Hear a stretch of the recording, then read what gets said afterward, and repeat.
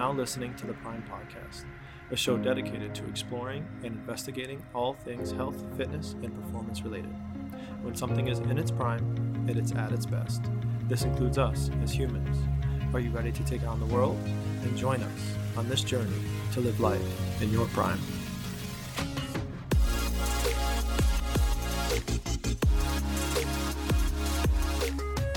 And welcome back to another episode of the Prime Podcast. I'm hanging out with Tori Rizzucci again today, hanging out, and we are looking at ways to help you find your prime as usual.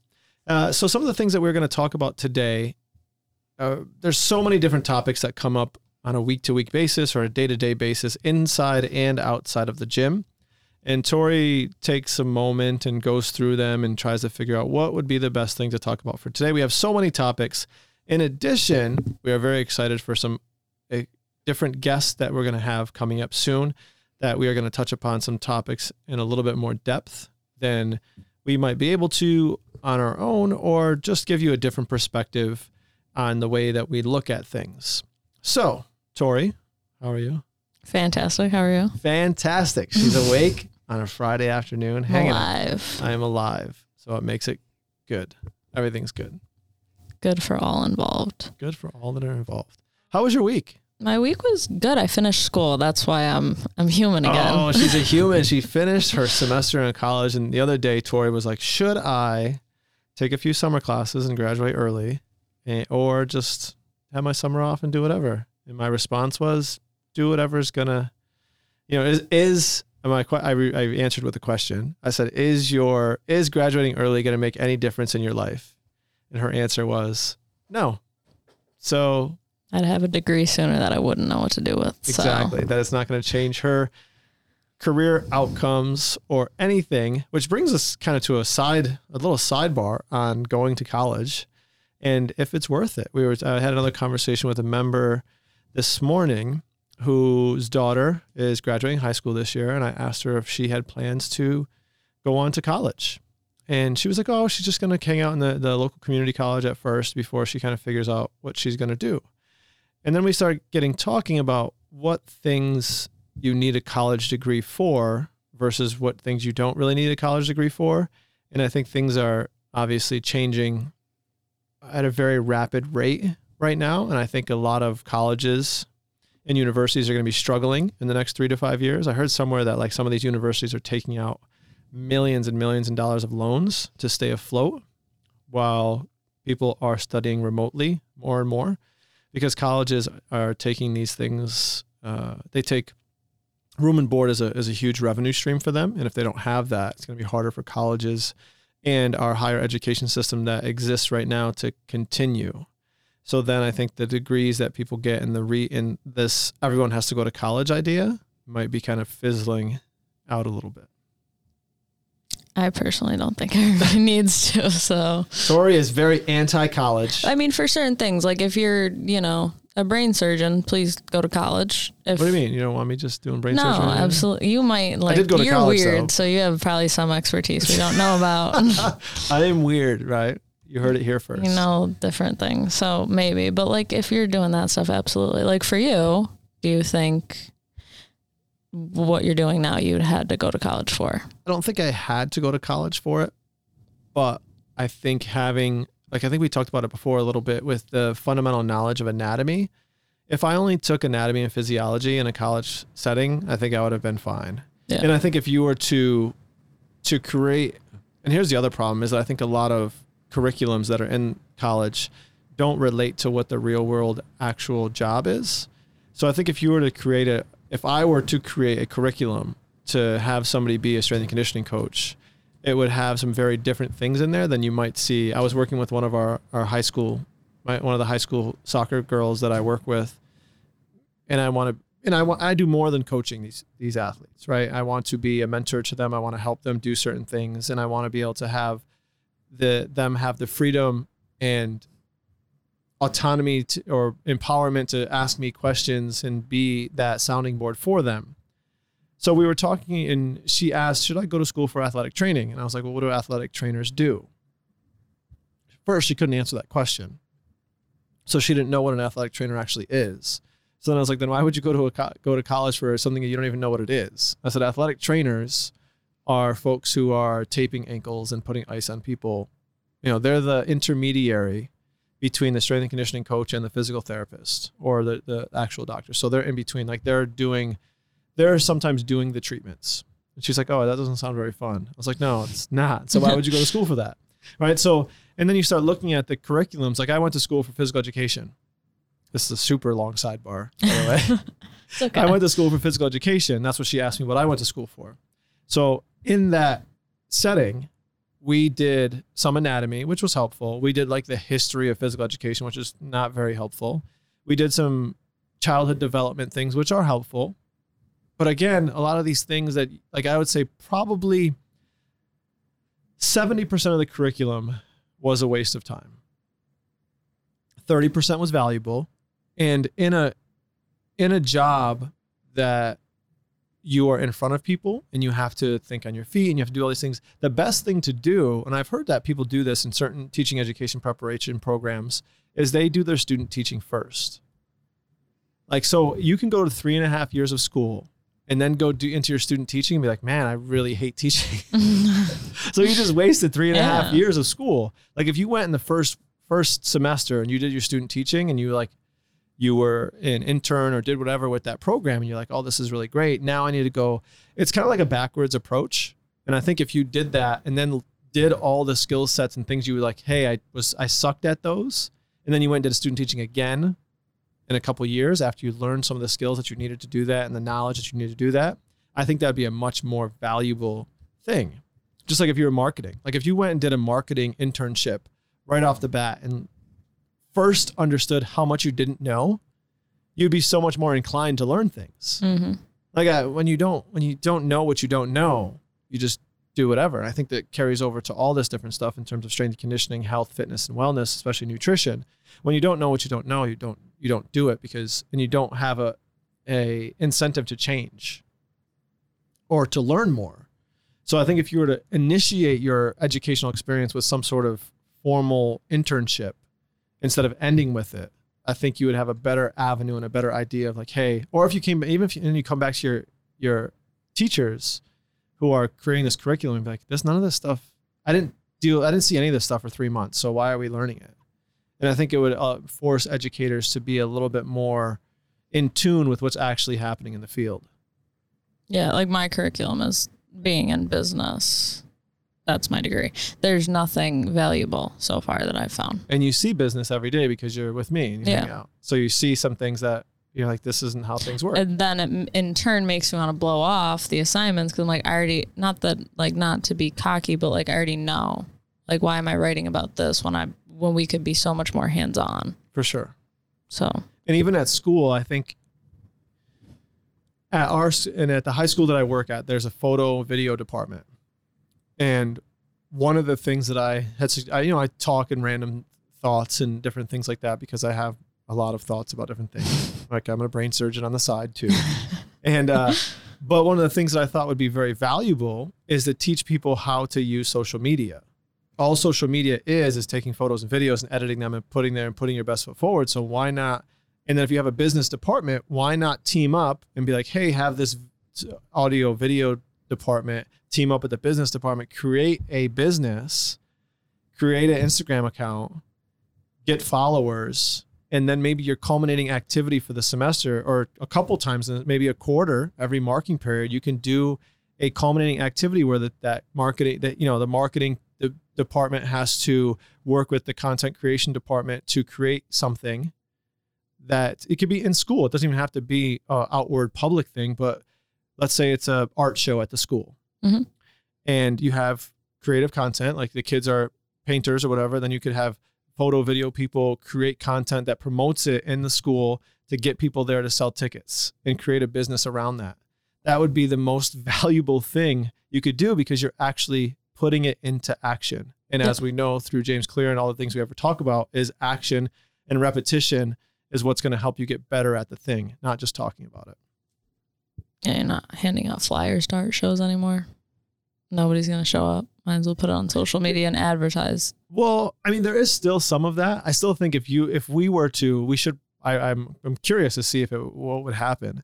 But if we had a bunch of flyers and we went out every Tuesday and we put a flyer on everyone's windshield in Hannaford parking lot, what would happen? We should do it. If you got 10 leads out of that, it would be worth it.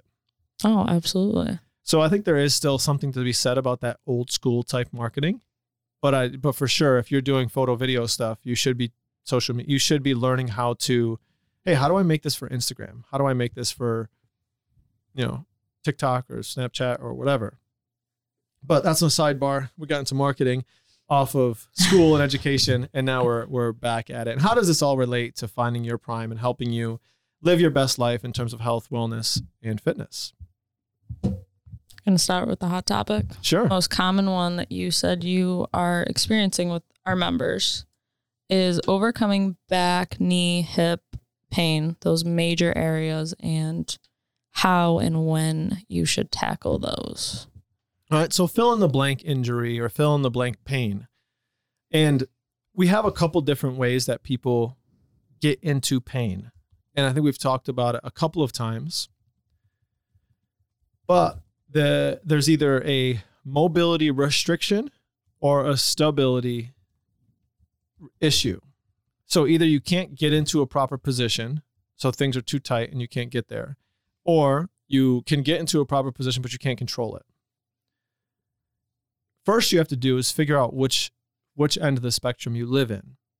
Now, if you know you can't touch your toes, then you're probably in the mobility restriction area. Then what you might need to do from there is do some sort of self-myofascial release, which would be a fancy word for foam rolling of some sort. Now, all that does is create a pathway to allow for more stuff. From there, you might want to work some passive flexibility. So if we're talking about your hamstrings, for example, we might want to foam roll all the areas around the hamstring, your butt, your hamstrings, your IT band, your quads, your groin. And what you might find is that if you stand up, you might be able to touch your toes. But that's only temporary.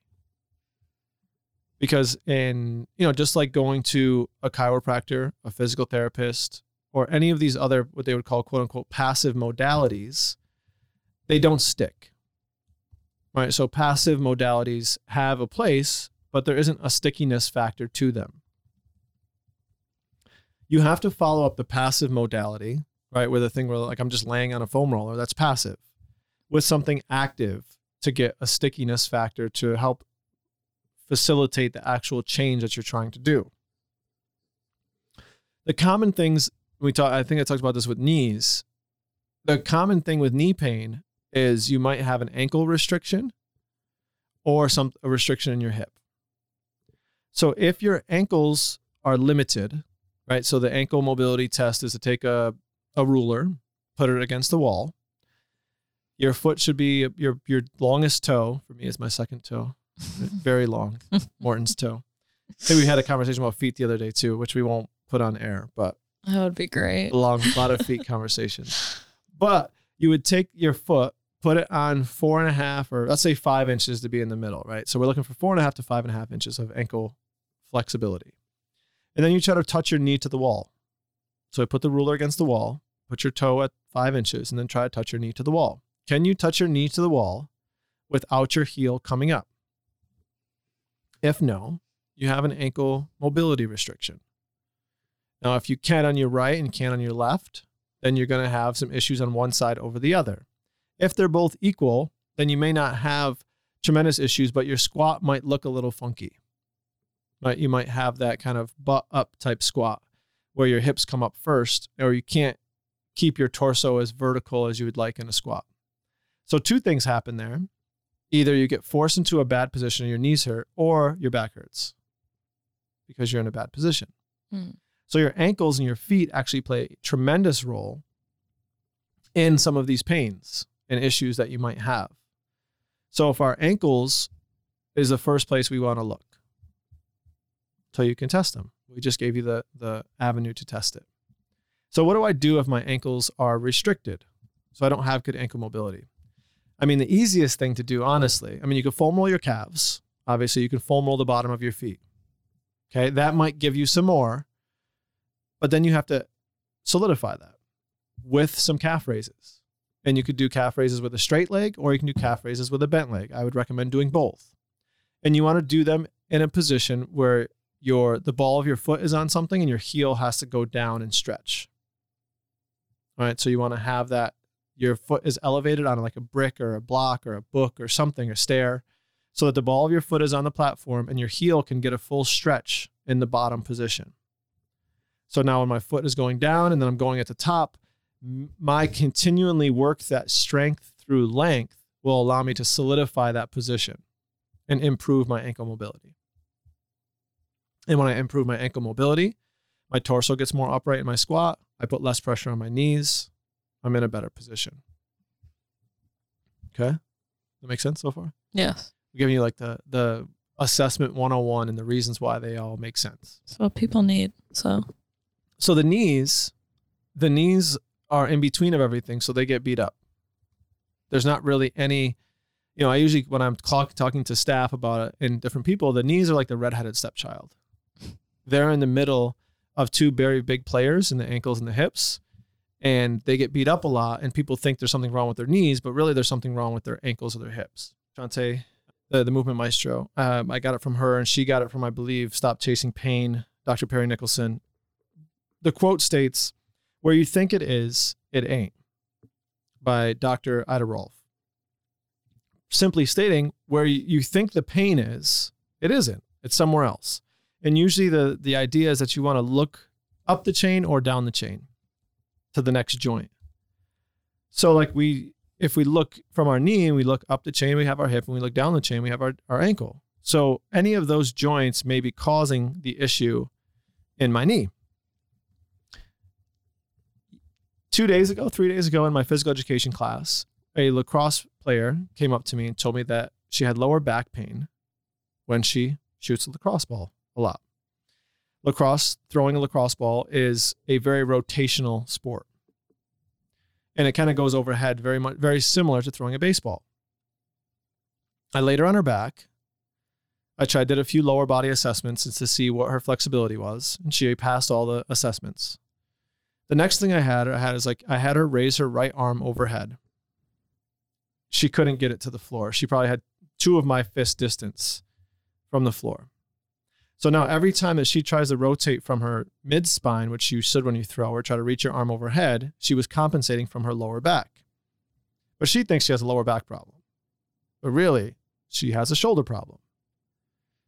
I was going to guess that in my head. I'm just smiling how smart you've made me. Yeah. So when you look at things, you have to look at the body as a total thing. And like I said, where you think it is, it ain't. So if you're having hip or low back problems, it's probably not from your lower back. It could be from something else, right? So your lower back problem could be coming from your hips because that is the next thing down, or it could be coming from your shoulders. And your wrist problem could be coming from your shoulders. So my left wrist has been irritating me quite a bit since Christmas. It's much better now. But it's because my left shoulder doesn't have as much range of motion as my right shoulder. So when I do barbell movements overhead, in order to get the barbell in the right position so my left arm matches my right arm, I cheat it from my wrist. So instead of, let's say, if you were to take your arms overhead with both knuckles to the ceiling and your right arm goes back, but my left arm doesn't, you have to bend the wrist to get it back to be even. So then all the weight on the left side goes into your wrist, where all the one on the right side goes into your shoulder. Tori is mind blown right now. As she's wondering if I should do it myself. If she's watching me demonstrate. But you don't do anything barbell overhead, so it wouldn't really make a difference for you. So these issues that might come up in the gym from your day-to-day weight training program can surface because of something else. And I think it's important to figure out what that something else is in order to address the pain. The first thing you have to do is stop doing the thing that causes you pain so your body can calm down a little bit, and then try to figure out through an assessment, figure out what the issue might be. All right. So if like we talked about knees already, right? Knees and hips all go together, right? And ankles. And then lower back goes with hips and shoulders. So if our hips and more specifically our thoracic spine, right? So if our hips and thoracic spine are limited in some way, then we have to move excessively from our lower back, which your lower back is not supposed to move as much. It's supposed to be a stable structure. So then we start moving from different areas in there, like I told you with the overhead thing for the low back. And we get into those different positions. Somebody doing our type of workout style, say, or doing whatever type of programming, and they have pain or an injury in one of these major areas, like you just kind of touched on it, should they stop their whole workout to fix this one area? Or is there stop working out entirely? Stop working out entirely. They're kind of a meet in the middle type of situation where you quote unquote rehab it and you're still doing some type of programming. Well, I think if you get a thorough assessment and you figure out what the underlying issue might be, then you can, like, people come here all the time 10, 15 minutes before class. That 10 to 15 minutes before class can be utilized as an opportunity to create some of those changes. So if you come here and let's say you're having back pain when you run, you have back pain here, and then we do the heel to butt test. So I lay you on your stomach and I try to get your heel to touch your butt, and I do it passively. I had one this morning who, she's like, hey, sometimes I have back pain. So I did a heel to butt test, couldn't get it there. I could touch her heel to her butt, but I had to put some pretty decent force into it. And she had like a pretty good stretch in her quad when I did it. So that excessive tension in your quad, because your psoas, right, is your main hip flexor, attaches to your lower back, attaches to one of your vertebrae around your back. So it comes from your quad, which is the front, attaches to your vertebrae in your lower back. So if you have really tight quads and tight hip flexors, it can surface as lower back pain. And when we sit a long time, those muscles get kind of like a little shorter and a little weaker and all that kind of stuff. So we want to make sure that we reverse that with some strength and some flexibility in those ranges. So there is a meet in the middle type thing. Now, if you're doing certain things in the gym, I would say for the time that you are rehabbing it, you can work around the injury. There are ways to take different avenues, whether that's either going lighter and working on tempo, working a few different exercises to strengthen. Let's say if two-legged squatting causes you back pain, but single leg squatting does not. Anytime that there's two-legged squatting in the gym for the next 4 weeks or 6 weeks while you're rehabbing your pain and injury, do single leg variations, things that don't exacerbate the issue. So we don't want to do things that are going to set you back. I had this with a remote training client who every time push-ups would come up, it would bother their shoulders. Gave her a bunch of rehab stuff. She felt great, but she was going into an academy for police. And every time she'd go to PT, she would do push-ups and it would bring her right back to the pain. And her reasoning was that she couldn't stop doing them because it was required in her academy. So she was in like a rock and a hard place. So every time we'd get better, she'd go do 100 push-ups and then it would flare back up. And she'd get better. And it was just like this, get better, go back, get better, go back. So you never end up getting better because you always go back to that baseline of pain and discomfort if you never give your body a chance to actually like settle down and relax a little bit. Does that answer your question? Was that a meet in the middle type thing? Yeah. Well, I know a few people who just keep letting an issue be agitated, but probably don't take the right steps to fix it. Yeah. I mean, there's like I said, you have to first figure out through an assessment, figure out what is the actual underlying issue. 2, stop doing the things that make it hurt. And 3, like with those 2 things, like with an assessment and with the things that make it hurt, you would have a plan to then work around it and do things that would make it feel better. So in that step 3, you're 1, adjusting or making modifications to the program to allow you to continue to work out and do something, because people talk about that in terms of our mental health, which we'll talk about a little bit, and being able to still move. All right. And then also being able to have a plan to make sure that the issue doesn't come back in 6 weeks when they try to go back to their normal type thing. And then even like another step would be when you do come back, you can't come back to the person you were before right away. It has to be a progressive change. You can't, let's say if deadlifting hurts your back and today you can deadlift 200 pounds, but it hurts. So I stopped doing deadlifting for a little bit and I change up the movement. Instead of deadlifting, So let's say if we did straight bar deadlifting, but trap bar deadlifting is okay. It's shorter range of motion, a little different, a little bit more quad engagement, so on and so forth. And then I did all the rehab stuff that makes it feel better for 4 to 6 weeks. And then on week 7, day 1, I come back and I deadlift and I try to deadlift 200 pounds. Bam. I felt great. What happened? Well, what happened was your body didn't know how to deadlift. Like that deadlifting 200 pounds, you have to reteach it how to deadlift. And you have to reteach it how to deadlift without pain. So then you have to go gradually to build back up to it. Now it'll be much faster than it maybe was initially, but you can't jump right into the thing. You have to deadlift today and then see what happens at a very low volume, low weight, and see if we address the problem. And then if it's good, then you could progress again next week, and then progress again next week, and keep progressing until there is no more of an issue. Do you see the opposite though of that, where people come in and they're going very easy, or is that what's recommended coming back from it? You should be going very easy. Yeah. I didn't know if there was such thing as nursing it too much, maybe after you've done the right amount of rehab on it. Well, I think there still has to be a level of progression to come back to, right? So it can't be, I'm just going to deadlift 65 pounds forever now. It does have to be a progressive thing. And you do have to, you can't quote unquote nurse it forever, but you have to challenge it a little bit to find out where that threshold is, because you've now have a new threshold of what is acceptable for your body and what isn't. And then you have to continue to build that back up. Did you want to talk a little bit about mental health? Because you brought it up. I had the conversation with somebody just about that their mental health would be in the gutter without exercising. And I know we talked a little bit about anxiety and just understanding discomfort and pain, but there's obviously much more to mental health. Yeah, for sure. And I think, which is one of the reasons why I don't want people to be completely removed from the class atmosphere or completely adjust things and not work out. I think that's one of the biggest fears when people do personal training or different things like that. They're like, well, can I still do class? Can I still come to class and do these sorts of things? Yes, you can still come, but do them in a way. And when they're, like I said, when there's 2-legged squatting, why keep doing it if it's going to bother you?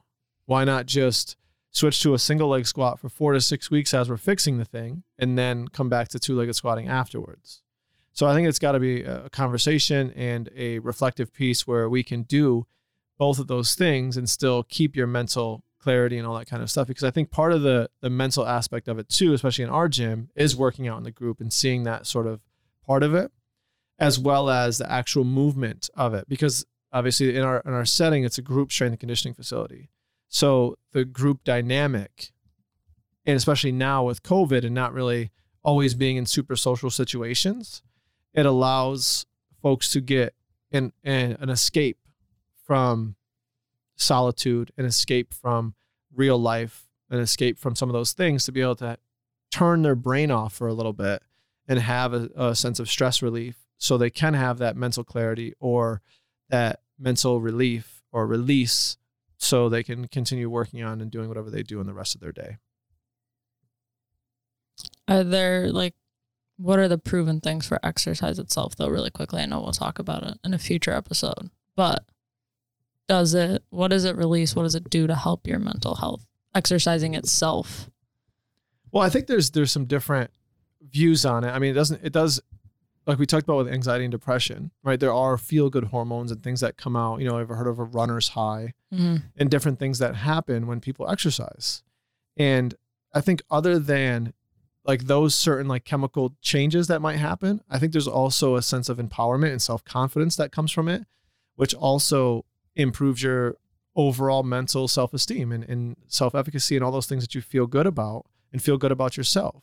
Like if you come in here and you deadlift, we're going back to the deadlift, if you deadlift 200 pounds and let's say Tori weighs 110 pounds soaking wet.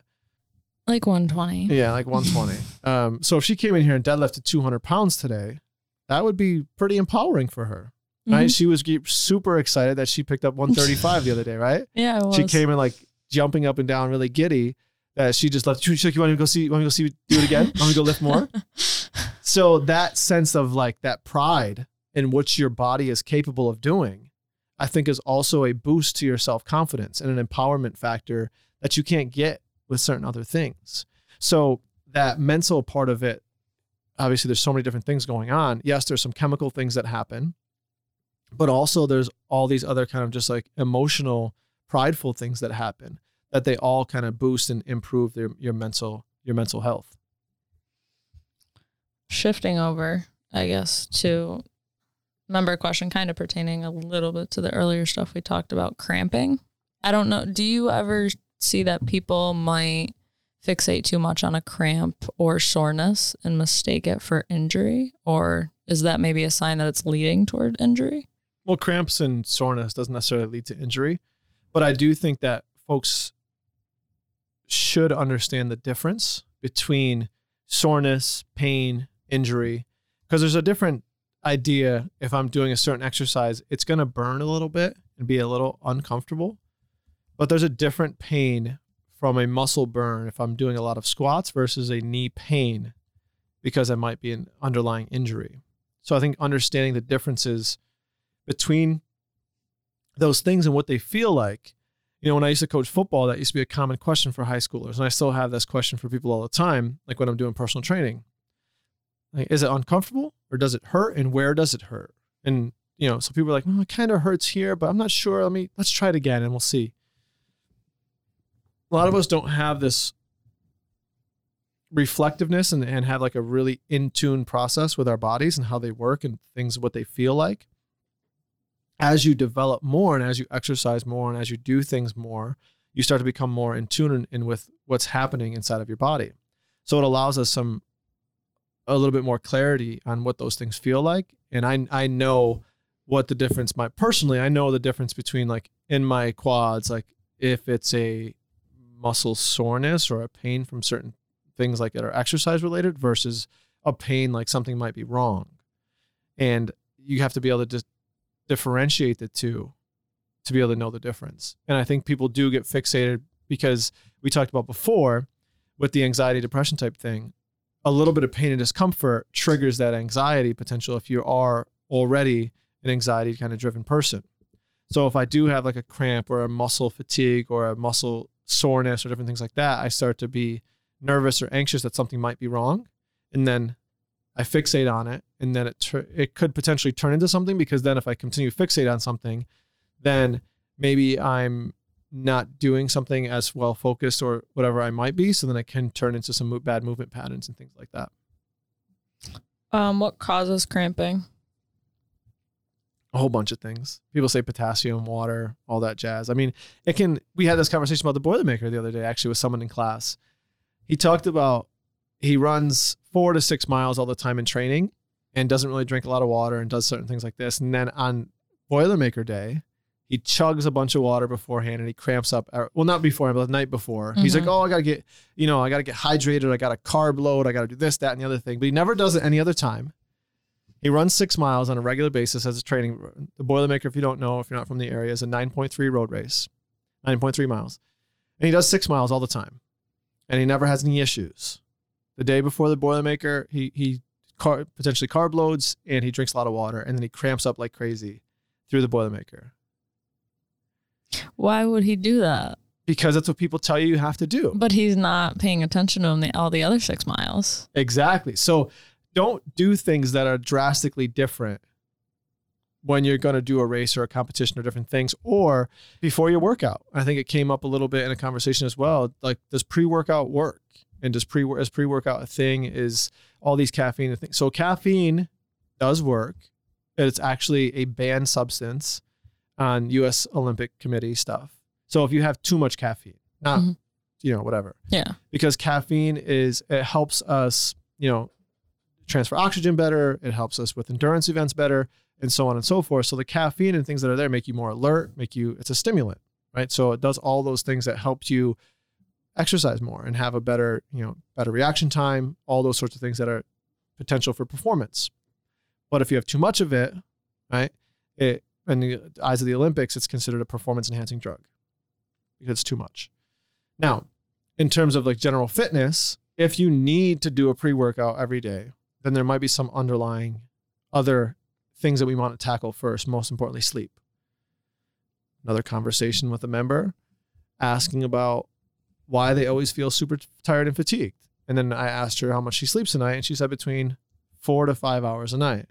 And we know that the minimum that we're looking for is what, Tori?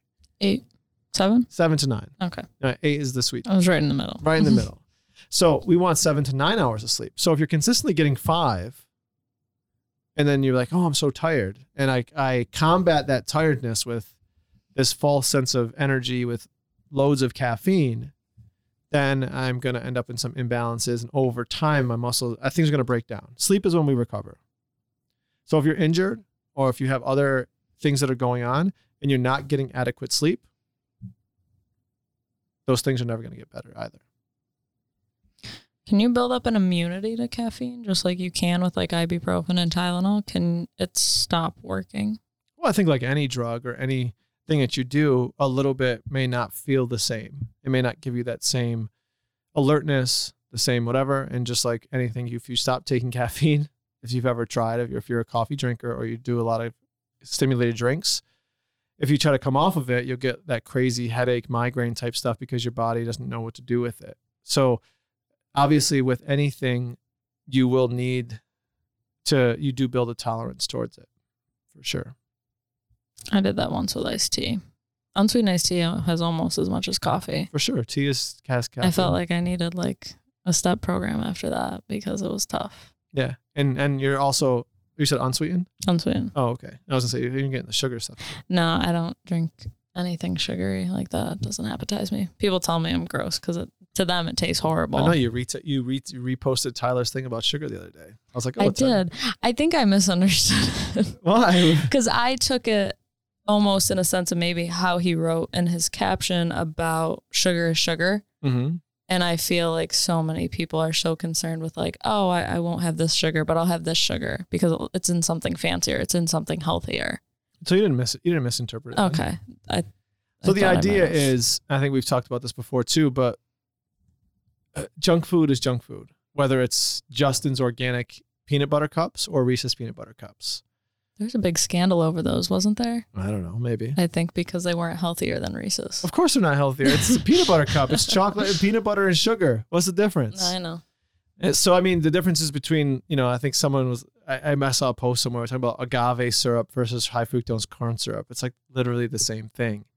So I think we get caught up in this idea of maple syrup is better because it's from a tree and honey is better because it's from bees. And yes, they do have certain health benefits. Honey does have some certain health benefits over refined table sugar. But if we eat it in excess, just like if we eat table sugar in excess, they're going to have some negative side effects. And, people are like, well, I can have dates and I can have raisins and I can have this, that, and the other thing. All of those things are super high in sugar as well. So it's just being conscious of the things that we're putting into our body and making sure that those things are in alignment with what we want to do. And whether it's a paleo brownie or a paleo cupcake or a regular cupcake or a keto cupcake or a vegan cupcake, it's still a cupcake. Cookie's a cookie. A cookie is a cookie. That's it for me. I think I'm going to save some of mine for when we have some guests, go more in depth with them. Do you have anything else? No, I think that's pretty good. A little shorty this week. We are very excited. So we're holding back a little bit because we are very excited for some future guests and some things that are coming up. And we just want to make sure that we're still putting out stuff. I think I talked about this in my own personal newsletter, which you can check out at amercurio.com if you're interested in getting the newsletter. But Seth Godin, master marketer, talks about when you want to do something and create action, you have to put yourself on the hook. His reference for on the hook, you can find out one of his books and look it up if you want to figure out what it means. But when you're on the hook for something, you hold yourself accountable to do it. And I've been working diligently to hold myself accountable to doing things. Most importantly, this podcast, my newsletter, social media posts, different things that I say that I want to be good at, or I say that I want to continue to do, but it's very easy to find excuses not to do them. So I have to keep myself on the hook. And I know Tori's shaking her head because her newsletter is one of those things that she started and didn't do for a while. I think I haven't seen one in like 3 weeks. Probably. It's been a month. It's been a month and 2 days. So what I did for my newsletter is I told everybody that it's going to come out every Tuesday. So that put me on the hook for making it come out every Tuesday, right? And this podcast is going to get released every Monday.